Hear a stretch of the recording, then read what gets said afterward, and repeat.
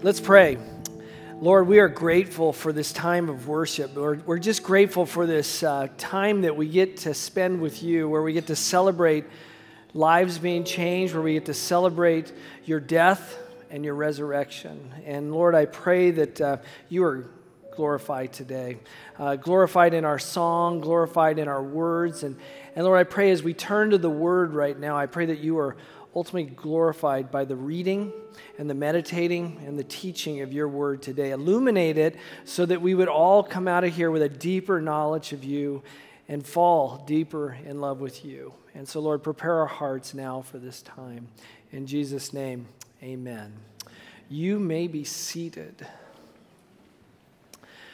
Well, good to see you. Sometimes, Scottsdale Bible Church feels like a big church. And then sometimes Scottsdale Bible feels like a little church in the sense that, I get to do the baptisms. Then today is the day I get to preach. And later on, if any of you want to get married, I'm willing to do a wedding today, and we'll make it the pastor trifecta. So, anybody out there looking to get? Okay. It is good to be back. I don't. Some of you might have known that I wasn't here last Sunday. Pete preached, and I heard he did a pretty good job. Is that true? Because it was just Pete told me he did a really good job, and so I had to take him for his word. So it's so great to have guys like that here, and he's a blessing to me, and I have such a great team and a great staff that is able to take things on when I'm not here. And so I managed, truly was blessed. I got to go to Israel. I went to Israel with Pastor Jamie and about 90 of our closest friends, and you can imagine trying to shoo 90 people through the Holy Land on 2 buses, and it was quite a bit of work, and that was just Jamie, trying to shoot Jamie around, so somebody got that.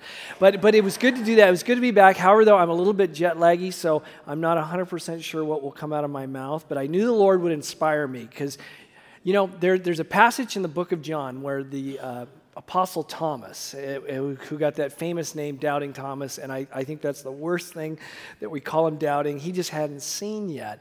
And so yet he is with Jesus, and he says, I can't believe until I see these marks. And Jesus says, here I am, here are these marks. And Jesus says, you have seen and you believe, but blessed are those who don't see and yet will believe. And so I didn't need to go to the Holy Lands in order to believe. I already believed before I got there, but I'll tell you what, it sure was nice to go there and see the stones and see the Beatitudes preaching area and go across the Sea of Galilee, and I'll share more with you. I knew it was so cool because I'd come home knowing that I get to teach for Palm Sunday. I get to teach for Good Friday, come up here on Friday, and as well as the sunrise service of Easter. And so I knew the Lord would say, Rick, I am going to blow your socks off with what you're going to see here. And so hopefully that comes out a little bit today. And so here we celebrate Palm Sunday. It's kind of the beginning of the Holy Week. And it takes extra meaning to me now because it talks about in Scripture how Jesus and his disciples met up on the Mount of Olives, which we were on the Mount of Olives, and then it said he went down across the Kidron Valley, and sure enough, we walked this path that he walked. Now, let me clarify some things. Were we in the exact steps? I don't know, but one thing's for sure, I know we were in the same zip code, okay? And so we go across that valley, it says, and you'll see the city of David off to your left, and oh, by golly, there's the city of David off to our left, and then up the steps into the temple, and it's like, those are some steps leading up to a temple, and we get all excited. And so it just had a little extra meaning for me coming back and being able to share that with you today. But Palm Sunday, I don't know if you ever had this happen to you, but have you ever had a situation where kind of your emotions take over you, and all of a sudden reason starts to collide with your emotions, and you kind of thought, what do I do? Do I follow what I'm feeling, or do I follow what I know? And that happens to me every time I go to a restaurant and the waitress says, would you like fries with that or would you like a salad with that? I'll tell you what, they've got sweet potato fries now. I don't know if you know that. You can get shoestring fries, you can get waffle fries, you can get steak cut fries. I love French fries. And so at that moment, I'm faced with where emotion is colliding with my reason, because at my old age now, it says you can't keep ingesting French fries like you once did. or else the trifecta will be Rick's funeral this afternoon.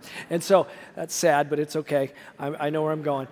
So I'm faced with this decision. And when I think about Palm Sunday, I think about Jesus facing the same thing. And we're going to read about this a little bit where we get to see the humanity of Jesus, to where perhaps maybe we can identify just ever so slightly with him when emotion collides with reason, with what we're feeling doesn't quite match up with what we know. And so here's the setting. As Carson read earlier, I'm going to read for you the account of when Jesus arrives into town here. And so Mark chapter 11, it says, "And those who went before and those who followed were shouting, 'Hosanna!' Hosanna means hooray, literally hooray. It means the Savior is here. The Savior has come. Hosanna! Blessed is he who comes in the name of the Lord, the big Lord." That means God himself. "Blessed is the coming kingdom of our father David. Hosanna again in the highest." This is what these people are screaming at him. And so I'm imagining, here's Jesus, and then they started throwing down palm leaves, right? That's why we call it Palm Sunday. They threw down their cloaks, their jackets. It was almost like maybe Russell Crowe and the red carpet being laid out, and he's coming in for the movie premiere, and everybody's looking at him. The cameras are going off. People are cheering and screaming and yelling, "Hosanna, Russell Crowe, you're the greatest." It wasn't Russell Crowe, but it was Jesus. And so I'm thinking in his mind, I try to put myself in his shoes, and I go, what was he thinking at that moment? You know, in 6 days, probably some of those same people are going to utter these words: "Crucify him. Crucify him. No, don't free Barabbas. We want Jesus. Crucify him." And so we have these emotions that Jesus must be feeling, which I try to put myself in his shoes. And then what would Rick do in that scenario? Well, Rick likes it when people clap. Rick likes it when there's cameras going off. Rick likes all this stuff. And I'm thinking, if I got onto that donkey, I would be saying, "Yes, you're right. I am the man, and we're going to take over things right now." Because at this point in time, just to give you a little bit more of the backstory, the Jews were thinking that this Jesus was going to be their political king, their military king, the guy who was going to wipe out the bad guys, sit on the throne in the temple, and reign. And they would have everything they ever thought that they wanted. Yet God knew at that moment, Jesus knew while riding on that donkey, there's so much more work to be done over the next few days. And it's not about me, but it's about my Father in heaven. And we're going to read about what happens just 4 days later from this moment where Jesus has entered into the city. Now, maybe to create a little bit more tension for you, because I've created some tension for me when it comes to French fries and salad. Let's say you've got a marriage that you've been married for a while, and the marriage has kind of gotten a little stale. And culture is telling you, hey, you know what? There are other people out there. You're really supposed to be happy. And so rather than do the hard work to invest back into that marriage, which you stood before somebody and said, "I pledge to be with this person till death do our part, death do our part." So our emotions, our feelings are saying, well, maybe that doesn't apply anymore. But in your head, the reasoning and the truth says, no, I made a commitment to this person. And so you've bought this lie that we've fallen out of love, and I just decided I'm not going to do the hard work it takes to fall back into love. Or perhaps you're a student. I know we have some students here today, and I know this would never happen to you. You have a big test that's coming up here in a couple weeks, and you kind of put it off, because your emotion's saying, I got way too much other stuff to do, and I'll get to it. And then at the last moment, you realize, oh my goodness, I have nothing left to put forth. And now I have this terrible tension inside of me. What am I going to do? And maybe it causes you to maybe not think clearly, and you lean on your emotions, and you create something that maybe helps you during that test when you need it most. Or maybe it's in the quiet of a hotel room. You're on a business trip, and mostly it's men that this happens to, where all of a sudden there's the ability to watch certain TV shows that, let's just say, you wouldn't normally let your kids watch. Or maybe you have a laptop that's available to you, and you begin to want to satisfy yourself, as opposed to doing the hard work at that moment. And you have this tension and doing the hard work of doing what's right, seeking after what's pure, what's lovely. Those are tensions that we all feel. And when tension or emotion collides with reason, what are you going to do? What are you going to lean on? Well, what's so great about this passage today is that Jesus shows us exactly what to do in this situation.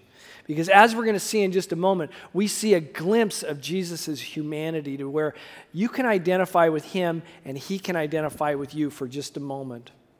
And so the good news is in the rest of the story, where we read just 4 days later, when we almost see the pinnacle of emotion that's colliding with reason for Jesus.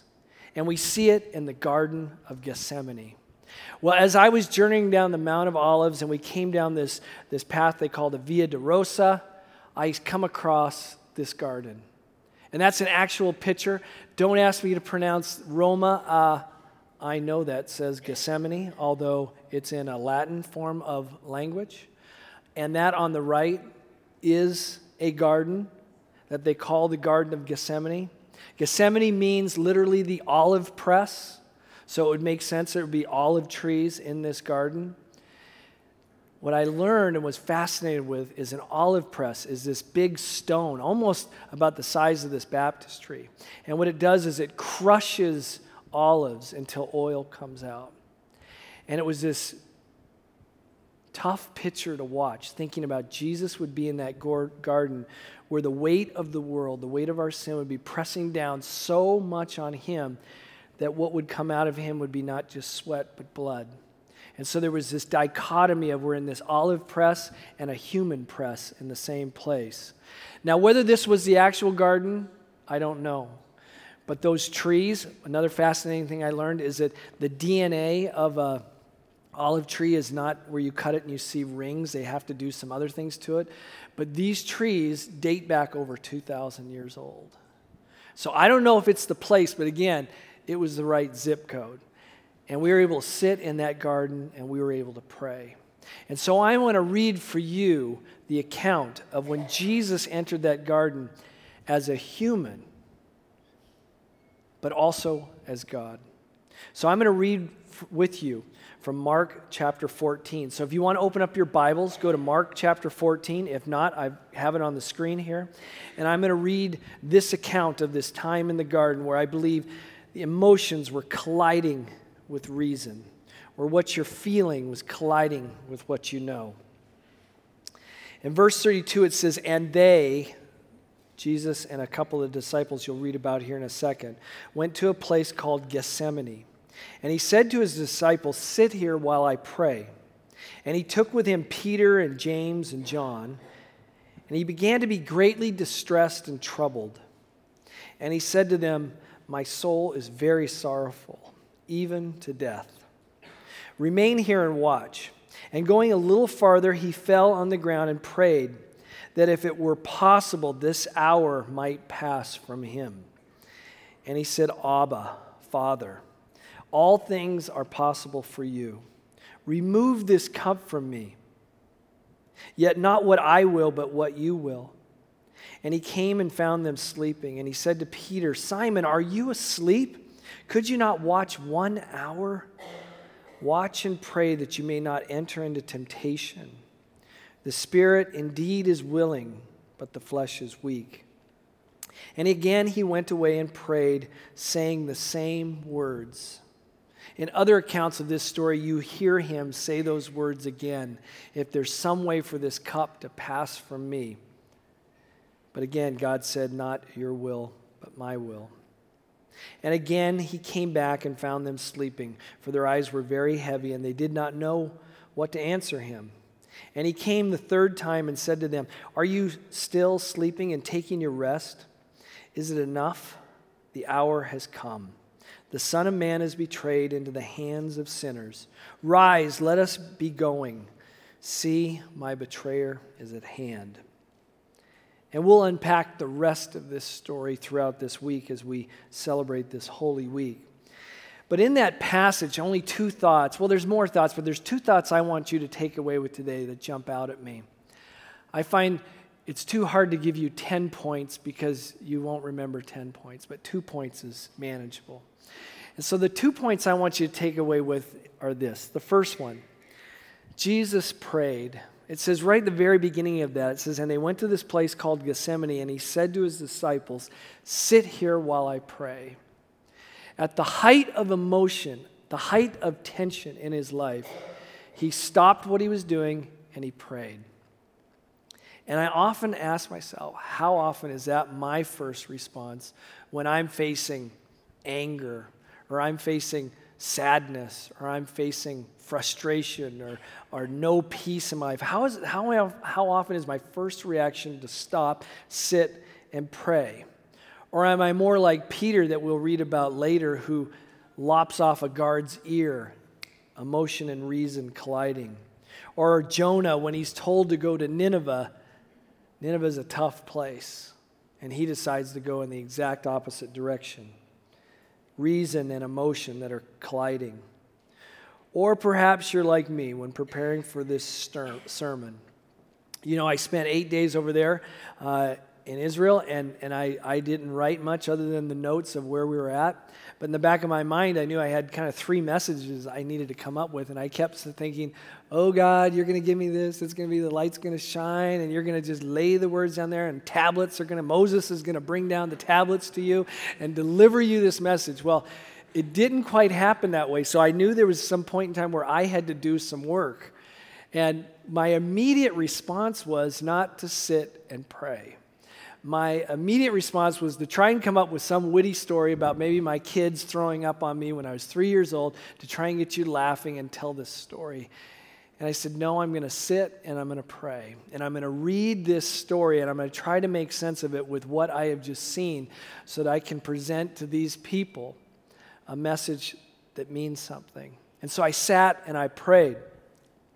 But not often that is my first response. And so I had to ask myself, why is there something about praying? And I began to think, there's something about praying that brings clarity. It stops, it kind of lets the emotions settle for a moment. It allows me to maybe get honest with my emotions as we read about Jesus. Jesus was very human-filled when he said, I'm sorrowful, I'm distressed, I'm feeling all these emotions. And he was laying it out there for his Father. So it allows me a time in order to get honest with my emotions. I'm also able to confess my weaknesses at this moment. Confess my weaknesses and seek help from God. And more importantly, it's a place and time which I'm able to begin to discern God's will to me, where he speaks to me, where we're reminded of the truth. Well, why is that important at that point in time of emotions colliding with reason? Well, it's not a time to go rogue. It's not a time to then respond or react to your emotions. In verse 38, Jesus reminds the disciples, he says, watch and pray that you may not enter into temptation. He goes on to say the spirit, that's the human spirit, is indeed willing, but the flesh is weak. It's kind of that motion where your head knows the right decision, but your heart maybe doesn't because of this stress that you're under. He tells them not to lead yourself into temptation. That's why you pray. And I think sometimes we end up going off and seeking after that emotion and trying to fix it at that moment without stopping. And that's when the trouble occurs. That's where you end up in the place that you never thought you'd end up in. That's where you end up saying the words that you never intended to say. And so praying allows you to not fall into temptation. And this is where we get into trouble. Like I said, it's maybe that tub of ice cream when no one's home for me. Or perhaps it's a bottle that you go to when you're stressed, or maybe it's cheating on a test, or like I mentioned earlier, viewing images and videos that ultimately destroys relationship. And it was at that moment where Jesus lays out his temptations when he says, is there any way for this to happen without the way it's supposed to happen? Is there any way for this cup to be passed from me? And he's immediately reminded through prayer, and God answers by reminding him that it's not his will, but God's will. So the second point after we pray, and the reason we pray, is it leads us to what we know. It leads us to leaning on the truth. You know, Tom Schrader is a great pastor in town here who you've heard speak, is a friend of mine, and he said this line that has stuck with me for a long time. And he says, "What you know trumps what you feel." And I use that line so many times as I meet with people throughout the week. They come to me and lay their situation before me. And in one sense, they're maybe trying to get me to side with them or to justify what's going on. And it's very simple. I say, "You kind of know what to do here, right?" And it reminds them, it pulls them back. I say, "You know what to do. Right now you don't feel like it, but you know what you're to do." So what you know trumps what you feel. As I said, it's where we get this glimpse of the humanity of Jesus and that he's asking that question, is there another way for this to happen? And I'm not sure he's fearful of what he knows is about to happen with regards to everything we read about. I'm not sure he's absolutely fearful of going to his death. I think what he is fearful of, and what we'll talk about on Good Friday, and we'll spend a little bit of time discussing these words when he cries out, my Father, why have you forsaken me? My God." You know, Jesus and God were in the beginning together. They had this perfect relationship. Yet for a moment of time, as the weight of the world, as the sin was being placed upon Jesus, God could not be in the presence of that sin. And so God had to turn his back for just a moment in time in order to let that happen. And I think more so than the beatings, the scourgings, the whippings, the insults, that literally hanging on a cross, I'm not sure that's what he was so fearful of. I think what he was fearful of most was being separated from his Father for just a moment in time. And I think that's what he was pleading to his Father. If there was some other way for this to happen, please do that. He's expressing his sorrow, his distress, his troubledness, all the way to this point of death, as Gethsemane, the olive press, is pressing down on him. But at that moment in time, he receives the truth, and he's reminded of the truth. He reminds himself of what was written back in Genesis chapter 3 when it said, the seed of the woman would crush the head of the serpent, the promise. And we're seeing it fulfilled at this moment. And so Jesus simply says these words after he realizes it is not going to pass another way, but other than through him. He says the hour has come. So he begins to take those next steps in faith, all the way to being obedient to death on a cross. So what do we take away from this message? This Palm Sunday message of when emotions are colliding with reason, with what we feel doesn't necessarily match up with what we know. What do we do? And so my simple takeaways for you today is that you sit and you pray. You sit and you pray. And you do that so that you might uncover the truth again and be reminded of the truth. You know, I don't get the opportunity to speak other than announcements most Sundays and leading in communion. And so this is not a routine that I have established as far as preaching each Sunday.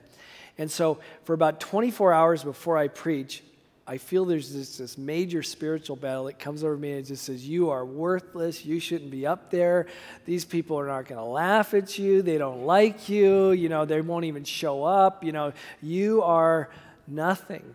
And I almost feel physically ill over that, and it just happens every single time, and it happened today. And so I'm driving just a mile and a half from my house to this place, and I pray a lot during that mile and a half. It's a quick prayer, but I still pray. And I said, Lord, once again, I feel fairly inadequate in what I'm doing. And I said, if there's any way for this cup to pass, let it happen. Hey Pete, you're gonna have to pray. You're gonna have to preach. I'm too nervous or what have you. And it was just amazing how I said, no, I'm just going to stop and pray. And so I didn't actually stop, because if I stopped, I would have been in the middle of 32nd Street and it could have caused an accident. But I said, no, I'm going to pray. And so I prayed. I said, Lord, it's just you and me today. You know I've experienced something in Israel. You know I know this work, and I want to share it with these people. I want them to have something to take away. And immediately, this verse comes to mind from Romans 10. It just says, how beautiful are the feet that preach the good news. And that's how God spoke to me this morning in my distress, in my turmoil, in my trouble. And so that's my assurance to you as Christians, that in that time of trouble, you have this great opportunity to lean on that truth. Now, to give you even more encouragement, I did a quick little study on a bunch of promises, a bunch of truths that we can find in Scripture. And I'm going to give you a homework lesson here in just a second. But if you look up on the screen, I just took a few. I just looked up a few. And you'll see up here a corresponding verse. And you can write this down. We can give it to you later. Or just, this is going to be your homework. Is, for example, I said if you're upset or sad, I found this passage in John chapter 14 that says, I've gone to prepare a place for you, and I promise to give you this Holy Spirit, this comforter. When you're weak, Psalm 18 has, O Lord, my strength, you are my rock, my salvation. If you're anxious, in Philippians, Paul just says, he repeats these words of Jesus, he says, don't be anxious about anything, but give it to the Lord in prayer and petition. If you're depressed, Psalm 27 says, the Lord is my light and my salvation. He is the stronghold in my life. And if you need direction, another psalm, he is continually with you in Psalm 73. He is your counsel and he is near you. I'm telling you what, there are thousands, well, let's say a lot of promises that this book promises to you when you're in that distressed time. And so my homework for you today is not only do I want you to remember those two things, sit and pray and lean on the truth, but I want you to go home and find some quiet time and look up these promises. And here's the easy part. If you've got access to Google, you could put, Google me, I want promises of God, and that'll begin your journey. And it could be kind of your little go-to booklet that when you're facing these times of stress, when emotions are colliding with reason, reason will rule the day. I mentioned that I'm speaking to Christians right now because we know this is true. We know that when Jesus said, I am the way, the truth, and the life, we know he meant it, and we take it to the bank. But there's those of you here that may not believe that. There's those of you who have never said, I believe in this Jesus that you're talking about. And the world would tell you, put your faith and trust in something completely outside of this book. And really what it comes down to is put your faith and trust in yourself and your ability to fix situations and your ability to right the ship. Maybe it's money. You could go get a new job and make more money. Maybe it's decisions that you're making that are morals, perhaps. And culture has this great way of shifting sands on what's acceptable and what's not acceptable. And yet when you face these times of when emotion collides with reason and you're not holding on to, as Psalm says, the rock, the anchor, and you're holding on to something that's shifting or continuing to move, that's why we have shows like Dr. Phil, who after you've tried that, and he says that great line, how's that working out for you? It's until you place your faith and trust in Jesus and you believe that this is truth. You have to ask yourself a question, what is truth? What is it that I believe in? And maybe today is a day in which you're now going to begin that journey to find out the truth, because you have to find out for yourself. We can share it, we can teach it, we can point you back to it, but what's so cool for me, again, I didn't have to go to the Holy Land to believe. I already believed before I got there. But I'll tell you what, when I go back and read about things that I now see that are 2,000, 3,000 years old that haven't changed, I'm going, that's a fairly solid rock to be holding on to. But I'm telling you, you don't have to go there in order to believe it. It's all written here. So what are you going to do when you get out of here? Because what's going to happen is someone's going to want to watch a TV show and the Masters is on. That's what's going to happen at my house. We have one TV. I try to explain to my family the Masters only happens once a year. I don't want to TiVo it because it's going to be all on the news. I said, I want to watch the Masters, and my kids or my wife or want to get together and say, we want to watch the Waltons. And there will be a tense moment in our house. And so what is that moment going to look like for you when you walk out of here? Or maybe it's tomorrow when you go to work, or maybe it's you fill in the blank. When emotion meets and collides with reason, when what you feel doesn't naturally match up with what you know, what are you going to do? And so my hope and my prayer for you is that you would follow in the steps of Jesus, that he went to this garden, that he revealed his humanity to us, something that we can identify with, and ask the Lord to provide that truth for you. And like me driving over here, it's like that passage just came to mind. I hadn't read that passage recently. I hadn't dreamed about it. It was just, how beautiful are the feet who preach the good news. And that encouraged the daylights out of me to be able to stand in front of you today. So if this is a day in which you say, I'm a believer and I needed this, I'm glad. And I hope you walk away reminded of just these two simple truths. But if today's a day in which you're still not settled, you don't have that peace, and when you go to hold on to something when the storms hit you, I'd love to talk to you more about that. I'd love to have you join up with one of the groups that we have on campus here in order to investigate for yourself what is truth. What is it that I'm holding on to when emotions collide with reason? Let's pray. Lord, I'm thankful for this precious time we have as family.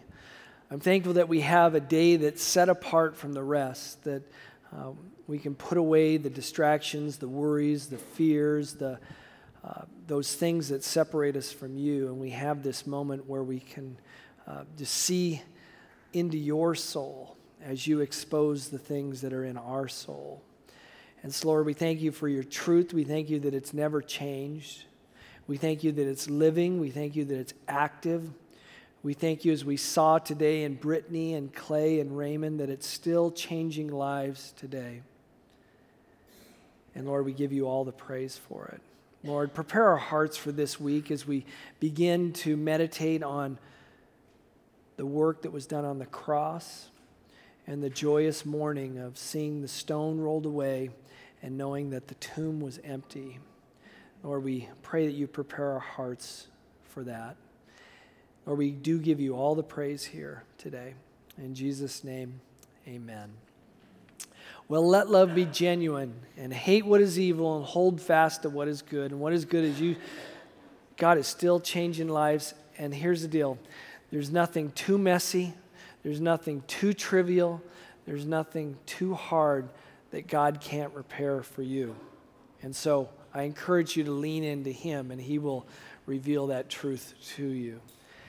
I'd love to see you on Friday night, 6 p.m. We have Good Friday service. That promises to be a very meaningful time. And I really encourage you to invite someone to Easter. It's a great open door that we have to allow people to come to church. And so bless you. Have a great week, and we'll see you Friday.